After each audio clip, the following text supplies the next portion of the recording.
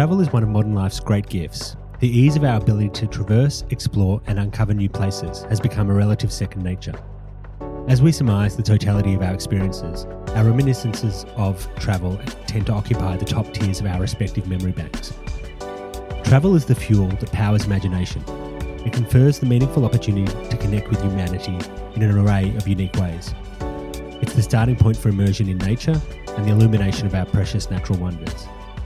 Travel is contradictory in the best possible ways. It's both deeply personal and something that is often shared. It's money spent, but riches gained. It yields the perspective of the small place we occupy on this planet and the context for our existence all at once. Perhaps most fundamentally, it's an incredibly fun way to occupy oneself.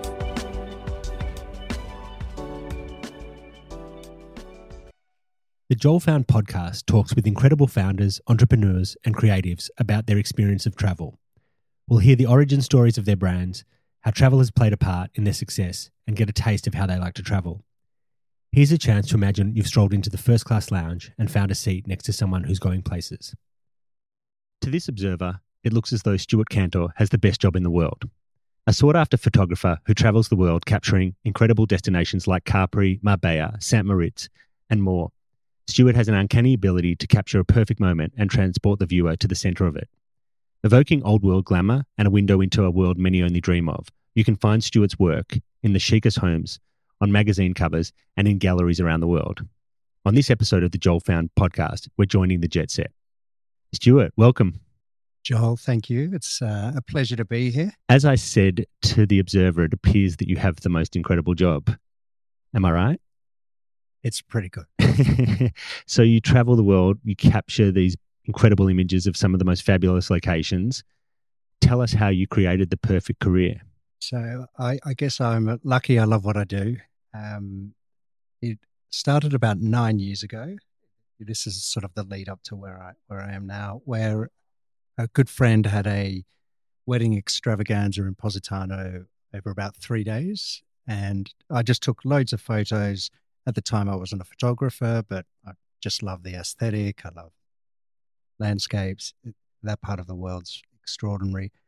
And took lots of photos just on the iPhone. And when I got home, I had a bit of a play around, did some editing and blew a couple of them up. And one of the photos was a beach club scene at La Fontalina in Capri. And as you're looking out from the restaurants, you've got sort of the tiered terrace where everyone sunbakes. And people kept on commenting on whether it's real estate agents in my home saying that's the most amazing photo. I'm like, yeah, do you want it? I just didn't think anything of it. It was a compliment, but I really didn't think anything further. If you fast track a couple of years, my fiance Tess and I had just started dating, and we'd both spent quite a lot of time living overseas, and we were brainstorming how do we come up with some ideas or business ideas that we could start that would enable a bit of travel and flexibility to do whatever we wanted. That sounds like the Joel Found story. And that's essentially how it started. And I guess the rest is history. Going back a step, were you interested in photography as a kid? I wasn't a member of a photography club at school or anything like that, but I've always had a passion for interiors, design. I've always been reading all the magazines since the age of 18. And I think that is, so I've really had a strong sense of what I love and don't love. And I've really known that it's black and white. And I think maybe that has helped me form the aesthetic that people know now. Yeah, we'll talk about that because it's obviously a very specific and unique aesthetic. So we'll talk a bit more about that. But tell us about the career you had prior to becoming a photographer. And you've talked about with me, but you were in property development. Obviously, there's a creative element to that, but arguably it's a big jump from a commercial industry like property to a creative and artistic one like photography. Yeah. Tell us about that transition. So I think, firstly, the hardest thing for me was going from managing creatives during the design process of property development to creatively putting yourself out there. And that was a process that really took me a while to get my head around. And I was doing a lot of meditating and yoga at the time. And I think that sort of helped me be positive about it and just go, yeah, this sort of feels right. So just tell us a bit about your property career, because I want to sort of understand the relationship at the time to creativity, and even this idea of creating, or a building versus creating a moment. Yeah. So talk a bit about that. So I could have studied interior design or architecture, and I think I caught up with a family friend and they said, don't study interior design. You can't learn that. You've either got it or you haven't got it. And if you're going to be great, you've got it already. So as a result, I ended up studying construction management. Didn't really enjoy it that, but I enjoyed some of the business subjects, but just how bricks and blocks go together wasn't for me. It was for someone else. So I spent a lot of time in nightclubs instead, not at university. And then I think so. I've moved away. I've always had a real passion for high end luxury interiors, and my career progressed into over in London. I started as a surveyor and then worked for a boutique developer in Wimbledon, big, large homes, quite modern though, so sort of conservative on the outside, but these beautiful interiors inside. Then came back to Australia and have been in that similar space. So working with great designers, both large commercial architects and sort of ultra high-end interior designers too, and just love that creative aspect of it. So it would have been a great grounding for what you've It spent your photography career capturing. But it's also, I think, you obviously capture the moment, but I think there's obviously so much else to a business that I think working as a property developer, you're used to all the different trades and doing all of that side of it rather than it just going from an accounting job. Like it's sort of prepped me for what I'm doing now. And so, one thing that struck me when you told me about this career move would be how appealing it would be to a lot of people to sort of throw off the shackles of, a more conservative job and move into a creative field. Yeah. For people who might be thinking about the transition, and obviously you didn't do it when you were in your 20s, you did it a bit later. Yeah. Is there advice you could give people who are looking to do the same thing? I think don't do it for the sake of doing it, or you feel, everyone's doing it on Instagram. Really do it because you love it. And if you love it, then you won't notice the extra hours you're doing. You don't realize you're doing overtime because you'd be doing it anyway. I would say don't talk about it. Just do it. There's so many people that I've got this great idea. I don't care, buddy. Just what's stopping you? You just have to start, and there's no perfect time. It's not going to be 100%. You can't be a perfectionist, but you've just got to get it out there, and then you tweak things as you go. But also, I started it as a side gig. So I didn't know I didn't throw the towel in and say, this is what I'm going to do. And I didn't have a backup plan. It's like, okay, well, let's see. So when I sort of decided, okay, this is something we're going to do, went and got a serious camera, went to Capri and Marrakesh, which were my first two series, created the series, edited them, built a website, put them online, and let's see. And then that was the start of it. Approached a couple of stockists and said, listen, I love your work. I think it would complement your sort of interiors. So that was the start of it in Melbourne and Sydney. Amazing. And I guess you would have had to learn the industry, the entire industry, or? Listen, I think you've got a sense. I think the background of having 15 years in property development, you've probably made the mistakes in your 20s. And I think one benefit was I knew my sense of worth. I don't need to say yes to everyone. And the most things I say these days is no, sorry, I don't think it's for us. And that's okay. But I just had this feeling that everything seemed to come easily with that. And it didn't necessarily feel that way with property development. The work, everyone loved the work, and it has just really grown from there. Fantastic. I think that's key, sense of worth in life, but in work is essential. So thank you for that. So I want to drill into the style of photography a little bit, because obviously it's very recognizable. It's very, I think we talked about it in the intro, but it's got this old world touch to it. Yeah. Obviously it's centered on a part of the world. Yeah. That's very picturesque. But tell us about how you came to the style that you're known for. Listen, it wasn't a conscious decision. I think it's something that maybe evolved in the time previously from taking the photos in Positano, and over a couple of years in that sort of just having a bit of a play around before formally deciding, right, this is something what I want to do. But when I launched those first two series in Capri and Marrakesh, it sort of hasn't moved from there. So it was probably that period before then. And I think it's also something we touched on with my background in high-end development is something that I've always considered how they would look in a home. And I think muted colors definitely appeal, both in terms of they work well with most things. They're not punchy colors. They're toned down. But it's also, I like the timelessness about it. I like the fact that something I really enjoy is when someone goes, when did this guy take this photo? And they can't work it out. And they're like, and I make a conscious decision not to include mobile phones, which is getting pretty much impossible these days. But I really am thinking timelessness Yep. in terms of a photo. And that evokes so many different things when people view it. And that's something I enjoy when someone looks at it. And a lot of people have obviously been to those locations, so they'll remember those memories. But other people are just love looking at the photos. And for me, that's pretty cool. But how do you feel when you see one of your works in a home? It feels amazing. And to see, because people love them, like they really, really do. And I'm relaxed, but they're like all my children. I don't have a favorite. I can tell you which are the most popular in the market.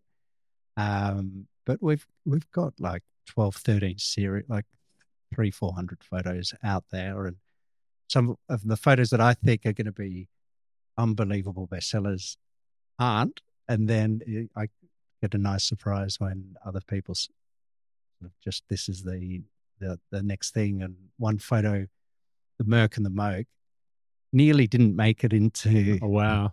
The series, and the owner of the hotel just like, why don't you just sort of see how it goes? And I said, don't tell the creative what to include. I said, why don't I print it out and see how it looks? And I said, yeah, it looks amazing. And it's nearly sold out in the largest size. Actually, I was actually going to talk about that because last year I was lucky enough to see your exhibition that you partnered with David Jones on in Sydney. And all of the work is immersive, and it's interesting. Achieve that timelessness, but basically, and this is why I love it for Joel Found, you can feel like you're in that moment as you were capturing it. So is that an intent where you want people to feel like they're a part of the scene?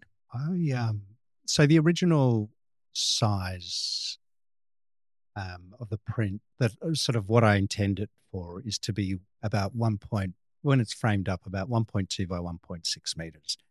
That's a big print. It goes over the wall. And for me, that is the position where you really do get the effect. So unlike other photographers, we don't do small prints because I think my work is totally lost in the smaller size. So our smaller size is 73 by 97.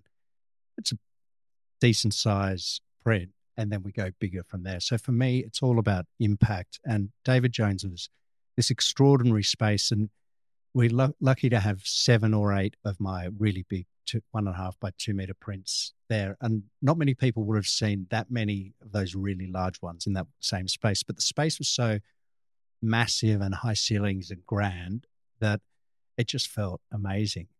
Whereas you put those in a house and then that they really pop, it's a really big home.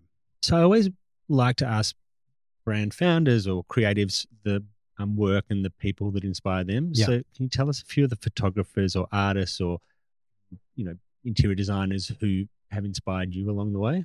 And I think because I've definitely got my own style, I look at other photographers for an appreciation of what they do and not necessarily ideas, but just to push your boundaries in terms of creativity. So there's probably three photographers that I love there, and that might be surprised by the first couple. There's a guy called Tony Kelly. I don't know if you know his work. He's this Irish photographer who's based in LA, and he basically does this glam 90s color pop photos, red lipstick, like ladies in high heels on skis, Ferraris on roofs, crashing into pools. Oh, yeah, I've seen his work. It's just amazing. And just following him, he's in St. Moritz at the moment. And it's killing me. I'm like, I wish I was back there.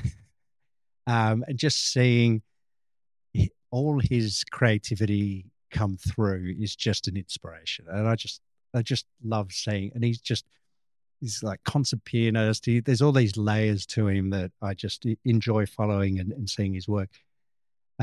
There's also an Australian photographer called Lockie Bailey. He's a high-end fashion house photographer. So the work that he does in Europe is just unbelievably beautiful photos for all the fashion houses. That I look at his work and just go and just appreciate the beauty of them. And for me, that's something that I take away. And there's not enough beautiful things in the world. And if you can create that and share it, or maybe get an idea from something he's done, then it's amazing. And then, of course, there's Slim Aarons. Now, Slim obviously styled up heavily all his photos, but his composition of photograph, you'll have people in the foreground, in the midground, there's a pool, and then there's a backdrop. It blows my mind every single, like if I see a photo I haven't seen before of his, is just an inspiration for how I might structure a photo. I don't look at necessarily the content, but just how he makes a photo so interesting, because there's so many layers and depths. And I think they only really work, and you really get the full effect on the larger sizes. When it's smaller, you can't appreciate the level of detail there is in these photos. And that's sort of something that comes through, I think, with my work too.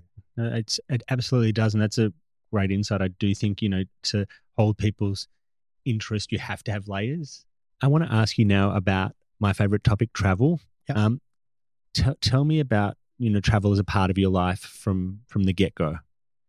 So when I was 5, my family moved to London, and we lived there for a few years. So I'm fortunate that travel has always been a part of my life. And when you're in London, particularly mum and dad were in their 40s and I was 5, and younger brothers and sisters who traveled Italy, Europe, the States, and it just seemed that's just part of my life, and has always been a part of my life, and it feels really normal doing what I'm doing now. I think maybe because I did that back then, and there's no leaving Australia and got to do all these things, and they don't speak English. Do you know, like for me, second nature. It's second nature, and it feels really comfortable being in the Marbella Club yesterday, and then back in Melbourne 2 days later, and then it feels like my life. I feel the same, and I think it's definitely a character type, and it's an inclination, and I think it's got to do with broad curiosity and probably open-mindedness. The London thing makes sense. I wondered why you had that international accent. So I think at 23, I went back to London and lived in London for 8 years, and my Aussie mates are like, because I lived in London at 5 for 3 years, I had an English accent that apparently went really quickly but when I went back at 23, it kicked straight back in, and my mates are like, what's with the accent, mate? And to the point where, and also when I was working in London to start with, I sat opposite a couple of South Africans for 5 years, and I picked up, I think, their mannerisms, and one's from Durban and one's from Joburg, and like some friends are saying, mate, you sound more South African than you do English or Australian. So I still have those mannerisms, and the accent is probably a bit softer than it was, but it's not an Aussie twang. So in a professional context, what part has travel played? So you said you moved back to London at 23. Was that a work move? That was finished university. Let's get as far away from my parents as possible. And on that, sort of traveled for about 3 months before hitting London. We sort of did a month in Spain, a month in Morocco, and then a month in Italy before arriving in London.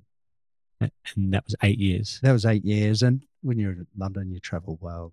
But that's just nothing for work, just travel because you love traveling and you're in Europe.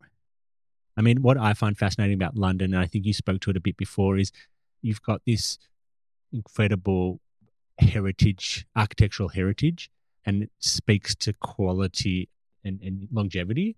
It means there's a lot more density to what they create architecturally, whether it be commercial buildings or private homes. I mean, I do think it's a bit of a shame that our older homes aren't protected as much as Agreed. they are. You look in some of the suburbs in Melbourne and Sydney, that people look at the value of the land rather than the value of these beautiful old homes and sadly it's the developers will come in and knock it down and build more. So I think the more time you spend in ancient places, the more you appreciate the heritage of the built environment. Yeah. So yeah, I agree. So obviously now you're at this point in your career and travel is integral because you're capturing places all over. Yeah. How do you select the destinations that you shoot?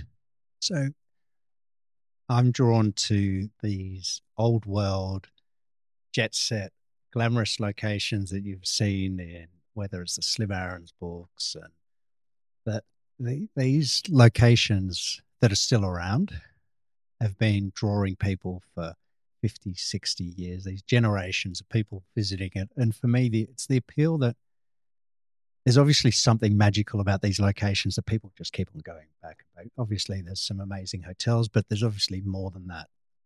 It's either the way of life or the architecture or culture.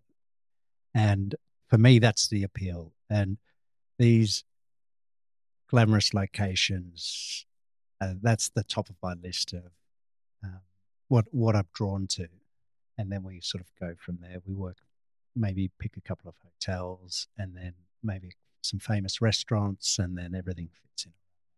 And I imagine once you sort of start uncovering parts of that world, it unlocks the next place. Yeah. And it's also, we've done 10 or 11 summer series in Europe now. So we're now sort of starting to think, well, what else is there with a similar location and similar atmosphere, but in different spaces. So on that note, and like I said, best job in the world, 11 summers in Europe.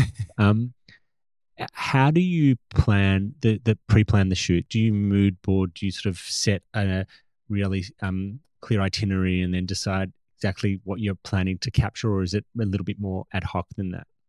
So I guess the mood board might be digital on my phone, that it's not organized. If I see something that I like or it's an image, then I'll just save it and it goes in the favorites and it's a point of reference. But I think for me, once I decide on a location, I will then really delve deep into, okay, what are the best hotels there? Is there a location that is famous because of the hotel or something else, and that it's grown around that? Or is there, and really decide firstly, why do people go there? So why do people go to the restaurants nearby? And then once I'm comfortable with, I think there could be some really interesting shots. I'll get on Google Satellite and look at the topography and work out, this is something that is going to be really easy, or this is going to be a disaster. Because I'm not sure if most people, I don't shoot on drones. I shoot with a camera in my hand, and I try to look like a local. I don't want people, because the work isn't styled up, I want people to be relaxed. They carry a tripod. If someone sees a tripod going up, they're going to be complaining to someone that, why is this guy taking a photo? So people are in my photos, but there's no close-ups. So I'm not concerned about a privacy factor. And also try not to generally have close-ups, but also try and avoid having children. Children are great for an authenticity point of view, that, if they're in the photo, then it's just going to feel really natural. But just there's a privacy factor that I'm aware of in these locations too, because people are on holidays. Have you ever had anyone? I actually, Passalacqua, which is the new hotel that opened in Lake Como, it's really intimate hotel because it's 23, 24 suites, and it's private. It's locked. You can't. People aren't coming and going. You can't come into the hotel. So people, you get to know people, and they're like, um, "Is there a photographer here?" And they said, "Famous photographer." Oh, okay. And then they back off. They're like, "He's photographing the hotel. He's very famous," and that's all that was said. And people are okay. But I actually feel more awkward in the more intimate spaces than, because I'm not a dick. Like, I know these people are on a holiday, but I still want the shot. So it's that balance between, okay, am I going to see them again? And there's that boundary that, like, sometimes I get the best shots when I've got like 5 minutes to go. Like, okay, I've got to Yeah, yeah. And so on that note, tell us about a typical shoot day, because I think you were telling me about St. Moritz, and you have to get up before dawn, and you're shooting thousands of shots to get. So I think a typical summer afternoon shoot for me, and again, it depends on the location. So if we were in Ravello, which we were in August last year, then it was really like, it was before, it was at early sun, not sunrise, but just sort of soon after. And that was, I found beautiful light for that location. But generally, and it's also the topography, because you want the sun on the location that you're photographing. You don't want it in shadow. That's sort of what sort of bread and butter things that you're going for. So depending on how your shooting is positioned, but just say it's an afternoon shoot.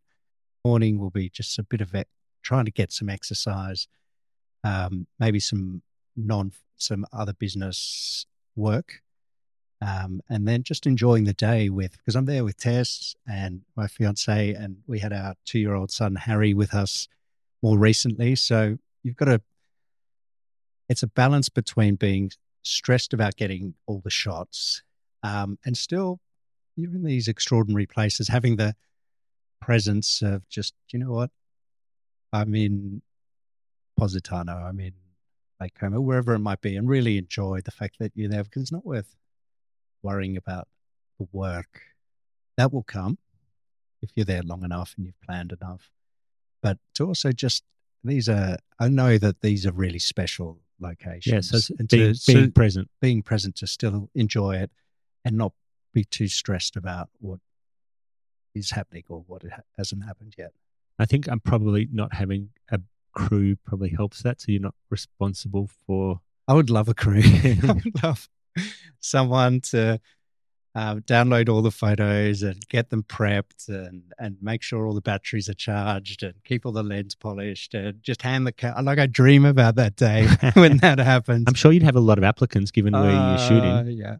Yeah, but it's that balance between, okay, well, if you did have a crew, then would I still get the same shots? Because people might notice that, hang on, there's something going on here. That's the point you made earlier, right? Yeah. So what I say is, some of these hotels, the privacy's a real factor, that they will just say, okay, well, I just said, listen, people will just think I'm a guest. I don't carry a camera bag. They're in all the cameras are in beach tote. They'll just think, oh, his bag looks really heavy, and he pulls out a telephoto lens or something. So for me, getting authentic photographs where people are relaxed is what I do.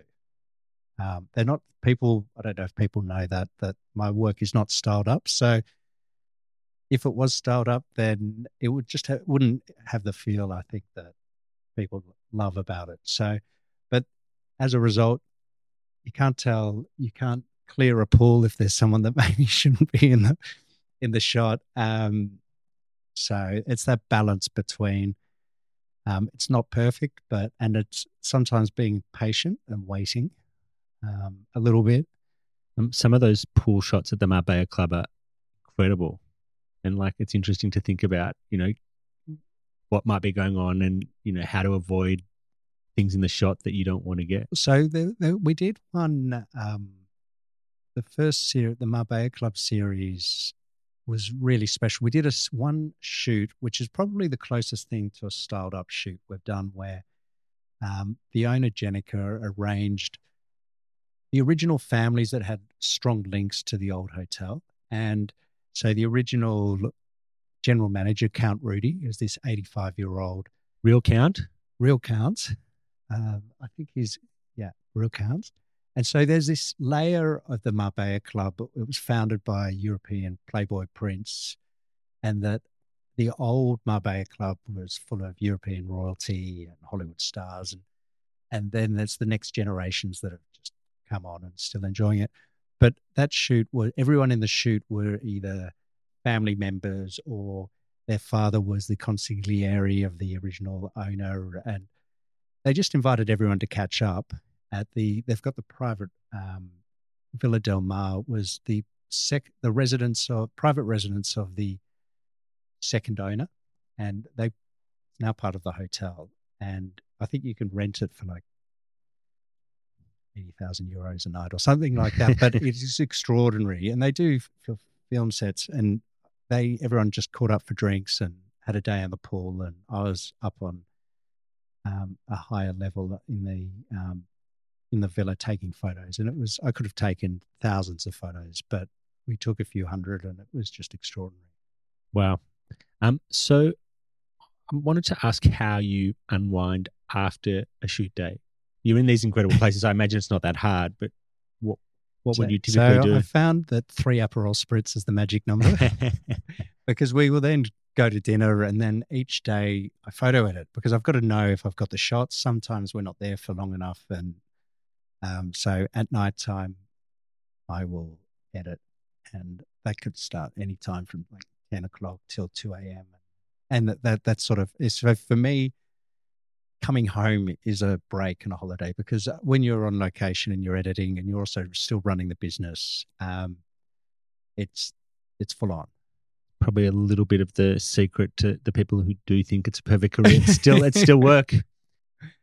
So you predominantly shoot summer, and obviously that comes through in the work, but you do shoot winter destinations as well.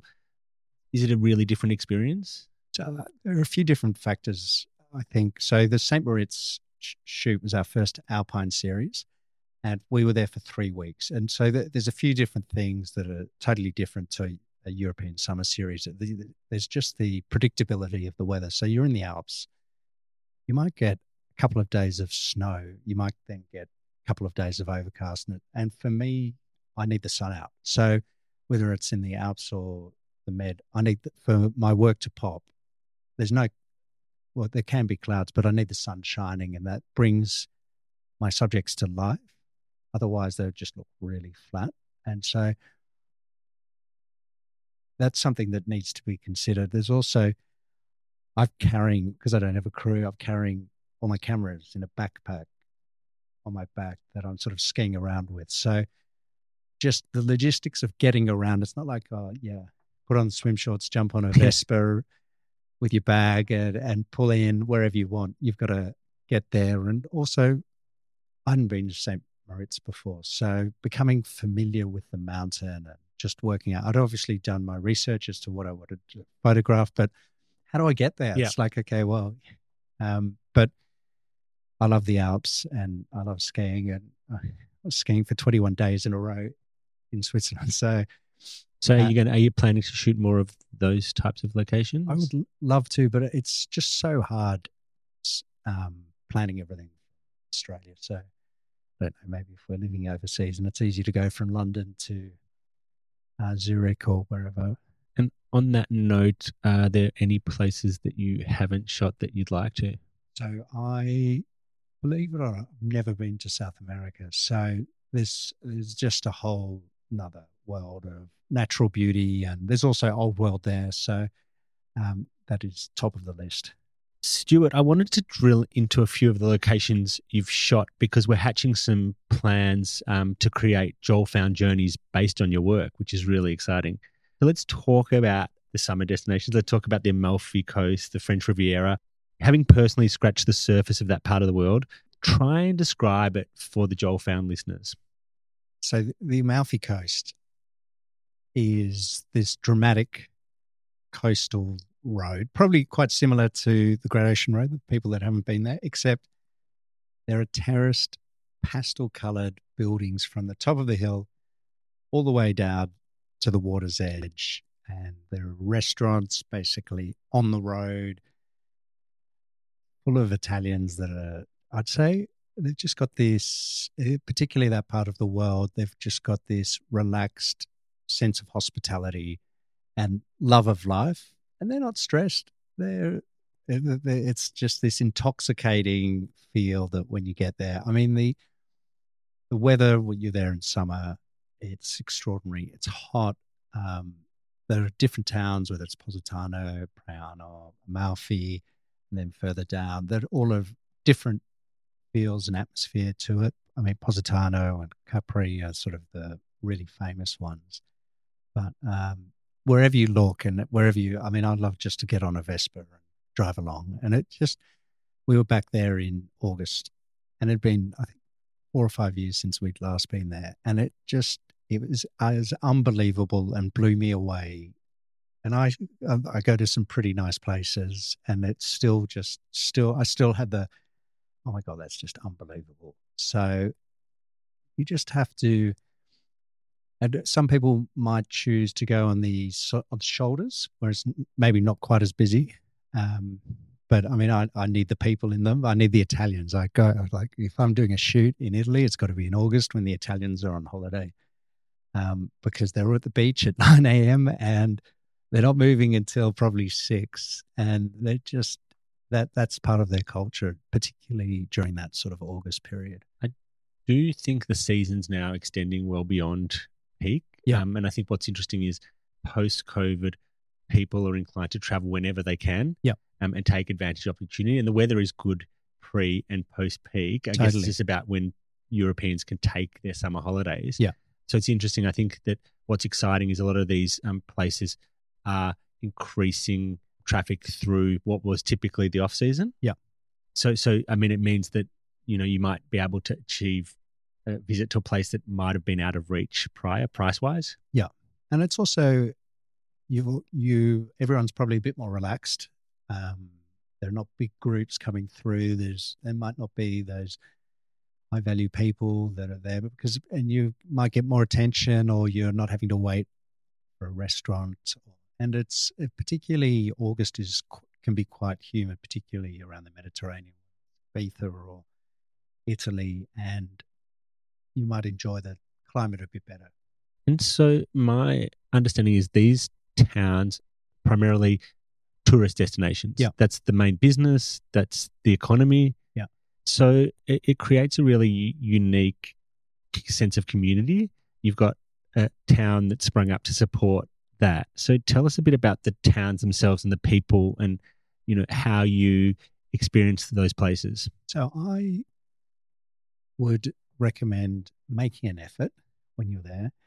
I'm not fluent in Italian, but I know enough to basically have a simple conversation, introduce myself. Order 3 spritzers. Hi, how you doing? Can I have the bill, please? Yeah. Where's the taxi, kind of thing.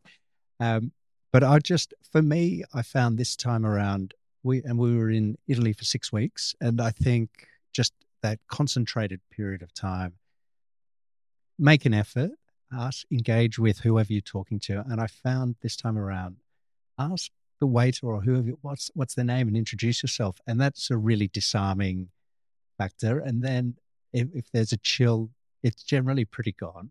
And I think we also had our 2-year-old son who was generally pretty disarming. All the old Italian nonnas would fall over themselves, and is quite comfortable to be looked after. So I think if you really make an effort, people appreciate it.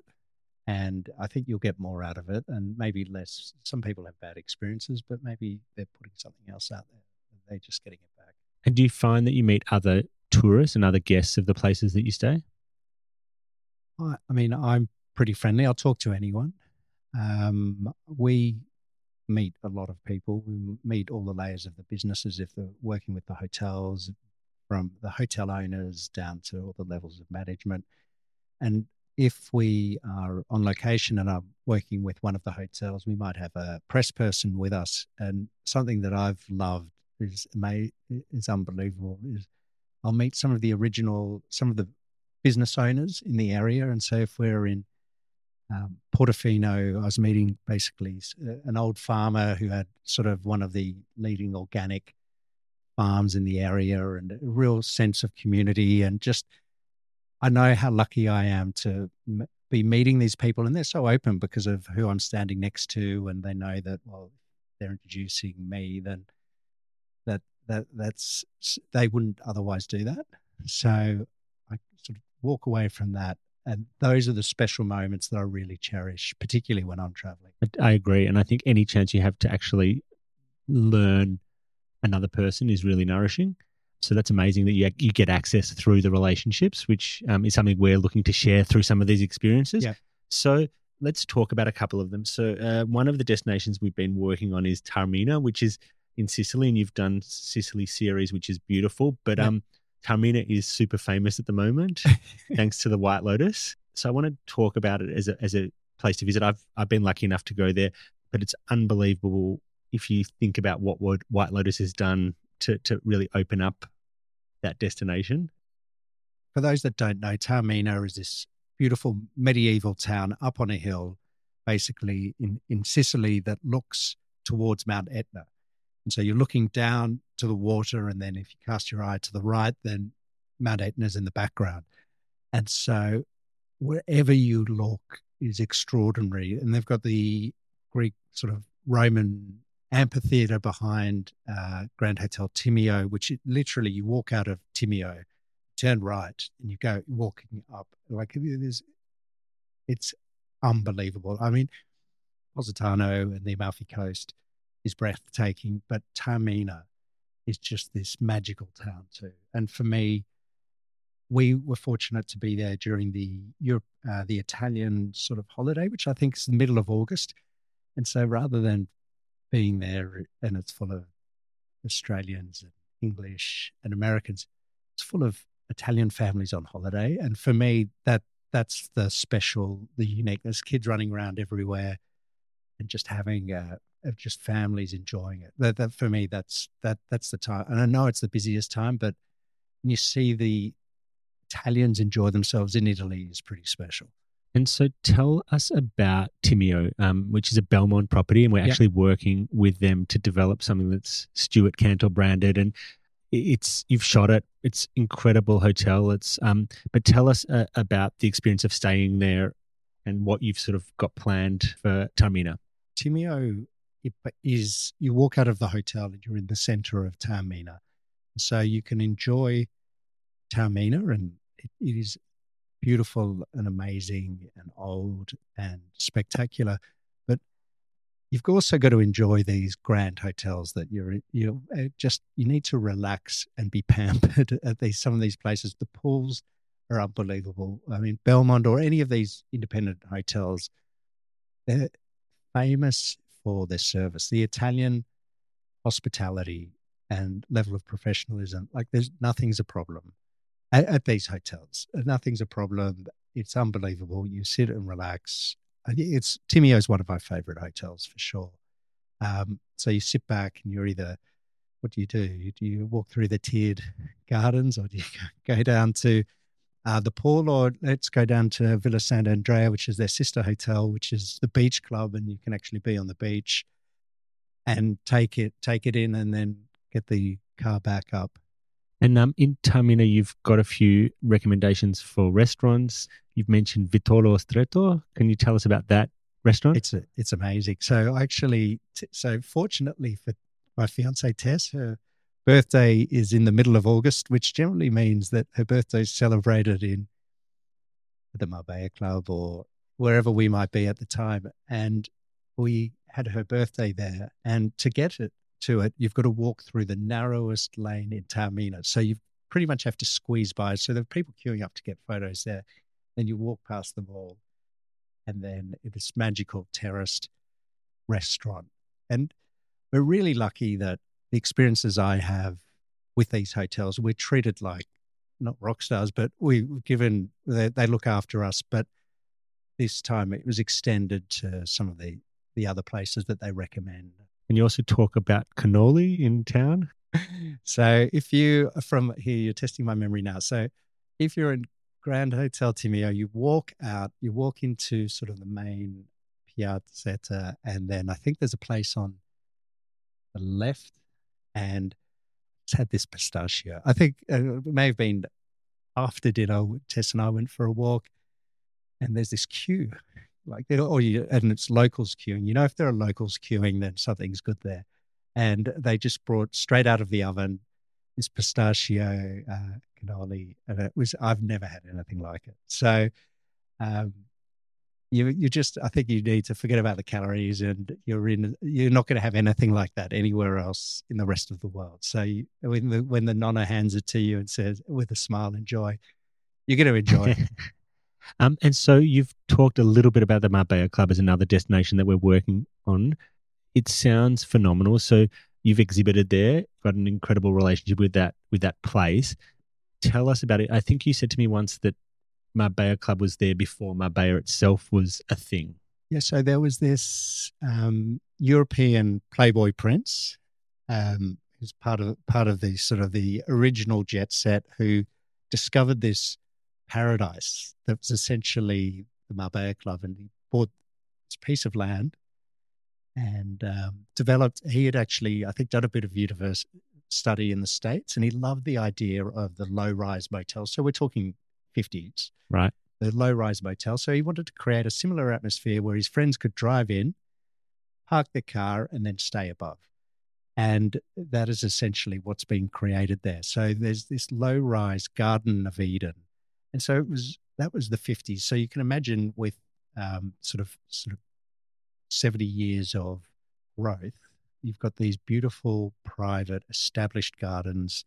They've generally kept it pretty low, and they've got villas all built around it. So if you want to go with your family, you can book out a villa, and it's basically the full thing. And I actually think there are some people during lockdown in COVID, people moved into the hotel. They're like, why? If I can't go to restaurants, I'm going to move into the hotel and be looked after. And it's this. So in the 50s and 60s, it was renowned for the destination where European royalty, Hollywood movie stars, the famous nightclub Annabelle's from London would decamp to the Marbella Club for the summer. And all of these times are heavily photographed by Slim Aaron. So that gives you the atmosphere. And then now it's just, for me, to go to some of these locations that there's so much history. We've all seen the photos. It's a really magical. For me, I just still feel amazing when you're sort of taking these photos at these locations 70 years on. Well, and also, I think one of the things that you've described to me is, and it's a family business, but the new owner So the new owner, Jenica, who's our age, her father passed away. 35, she's 35. She's 35. And they were really acutely aware that all our guests are old and they're in their 80s. And how do we draw? They're all dying. Like, how do we draw in what's the next card to get their kids that used to holiday here, but they're going elsewhere? And she came up with the idea of the original property that Prince Alfonso, his house, they've turned it into and it's in the middle of the property, turned it into a kids club. And it takes some foresight, I think, because a lot of hoteliers would think, well, hang on, what's the return? But so they've got, I think, perfumeries, cooking, music, all these different things that it's now people are choosing. I had someone come up to me the other day, just go, I can't wait to go. I've got to go to the Marbella Club. I can't wait to check out the kids club. So it's literally take the kids in the morning, and then you know that the experiences they're going to get, you can't compare. So I think also what I like about that is it speaks to this understanding that what luxury is changing. Yeah. And she sounds really dynamic in the way she's approaching the luxury market. Well, even more so. So that was sort of one project. And more recently, they've developed some new restaurants there. But they were approached by Chanel. And so Chanel wanted to do their first summer pop-up, and it would have been the first pop-up in Spain. So the Marbella Club is the most famous hotel in Spain, but it's still in Marbella, and you either go there or you don't. Some people will choose to go to Italy or Ibiza or wherever, or France. But you'll walk into these stores, so you'll have the Stuart Cantor exhibition on the left, then you got Chanel and Louis Vuitton, and I must say it felt pretty good. That's great company. So I want to drill into one more destination that you've shared with us, and Yep. we're building another journey to Pasalacqua on Lake Como. So you described it to me basically as heaven. So I want you to tell everyone about how so. Well, so Lake Como is a pretty special place for me. Wherever you look, so I'm essentially a landscape photographer, and with my background in property development, I am drawn to the aesthetic. You're basically villas and architecture will anchor any of my photographs, and then there are people and pools, but there's always a nice view in the background. And so wherever you look in, Lake Como is unbelievable. But imagine a grand English manor that some family member has, and it's in Lake Como, and it's 400-year-old Villa Pasalacqua. It's housed everyone from Churchill to Bellini. I think he wrote some of his famous operas there. Full of Murano glass. It's actually really hard to describe, but also because there's only, I think, 25 suites. It's not open to the public, so you can't go and have dinner there or lunch there. So it's gated. This really intimate, relaxed feeling. And as a result, you probably get to know some of the guests a bit better than you might otherwise would have. But it's still in Lake Como. So you've got the grounds, the property, which is unbelievable. And then as you walk down through, wherever you look, you're looking at Lake Como. And tell us about the food, because obviously it's Italy. So it's amazing. Yeah. It's amazing. But there's not one thing that is bad about that experience. And one further thing that I loved is that when you go into the hotel suites, they've got musical selections, but it's all pre-recorded. So you can say, I'd like some jazz, and they've or classical music, and you just switch a dial rather than, okay, let's try and connect your Bluetooth and play some music. Music is already playing when you walk into the hotel room, and it's that layer of thought. And I hadn't seen that before. I'm like, I love this place even more. Can I have this musical playlist? It's actually some of those really subtle things that make all the difference. Yeah. Sounds incredible. We're going to be sharing all of those incredible places with the Joel Found brand community soon. So Thank you for sharing them with us. Yep. I like to end every episode with a quick fire question round about travel. So really the first thing that springs into your mind when I say the following questions. Favorite hotel anywhere? Oh, you can't. I've got to say 4. So I think we'll start with the Marbella Club, Pasalacqua, Grand Hotel Timeo, and Hotel de Cap Eden Rock. I mean, for me, it's the heritage of some of these places that really resonates. I think it's fair that you have 4 given what you do. So no one else has had 4. Best meal you've had on a work trip? Okay, so Grand Hotel Tremezzo has a Marchesi restaurant in it. And Marchesi was basically the founder of Italian modern cuisine. And I think he's the first Italian chef to be given 3 Michelin stars, which I think he actually chose not to accept because it was all about the customer for him rather than a rating. And they do a saffron risotto with gold leaf on it. And when you have this, you're given a certificate of authenticity that you've had this. And so we've got them at home. And I have never had, I'm not a foodie, but I like food. It's unbelievable. Like I'm having this, I'm like, oh, this, and it's apparently the delicate balance between obviously the wine, the cheese, and the flavor, and saffron is obviously, and the place. But this is like one of the most, this is one of the famous Italian dishes that I'd never heard of before. Most beautiful city? Rome. Favorite airport? Naples. Wow. Naples, it's the gateway to the Amalfi Coast. So for me, it's like then I'd probably say Cannes or somewhere like that. It's for the smaller regional ones that when you're arriving, there's that excitement of what's about to come. On that note, favorite airline? Singapore. Strangest place you've visited? When I was backpacking before arriving in London. I did a month in Morocco, and we arrived at this random destination called Ifrane up in the Atlas Mountain, and they basically created a French alpine resort in Morocco. And like, so you see this architecture, it's like, okay, I love the Alps, but it was just totally unexpected. Got to drill into that one. Yeah. Friendliest country. Italy. Favorite clothes to travel in. I'll go smart casual with trainers. Beach or pool? Both. Can you work on planes? Of course, I have to. Who's the most interesting person you've ever met on your travels? Wow. So there's probably a few, but particularly in terms of what I do. And there's a journalist called Nick Folks. I don't know if you know Nick. Nick is an English journalist that sort of specializes in luxury products. He writes for the FT. I didn't know this at the time. Nick is the owner of the Merc and the Moke, and he spends a month or 2 months every summer at the Marbella Club in Marbella, and he's at the Marbella Club.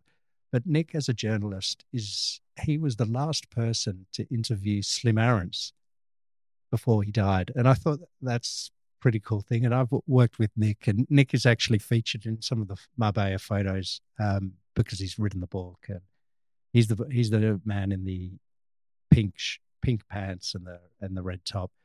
But he's just got this. He's just done a book on Patek. I think he's written books on Bentley. Like, he's just got these ideas, and he hadn't spent any time in Australia, so he's just inquisitive, asking me these questions, and it was and we were fortunate to have a dinner with him, and actually Pippa Holt was in town at the time, so we all had a dinner there together with Jenica, and it was one of the nicest dinner parties I've had in a long time. Do you pack light or heavy? Sadly heavy. I guess. Yeah. Here. And where's your next destination? South America. Stuart, thank you so much. That was fantastic. Can't wait to bring some of these journeys to life and share those with the Joel Found audience. For more information on Stuart's work and to have a look at his incredible images, visit stuartcantorphotography.com, and we'll put that obviously on the link, and we'll see you next time. Joel, thank you very much. It's been a pleasure, and look forward to it.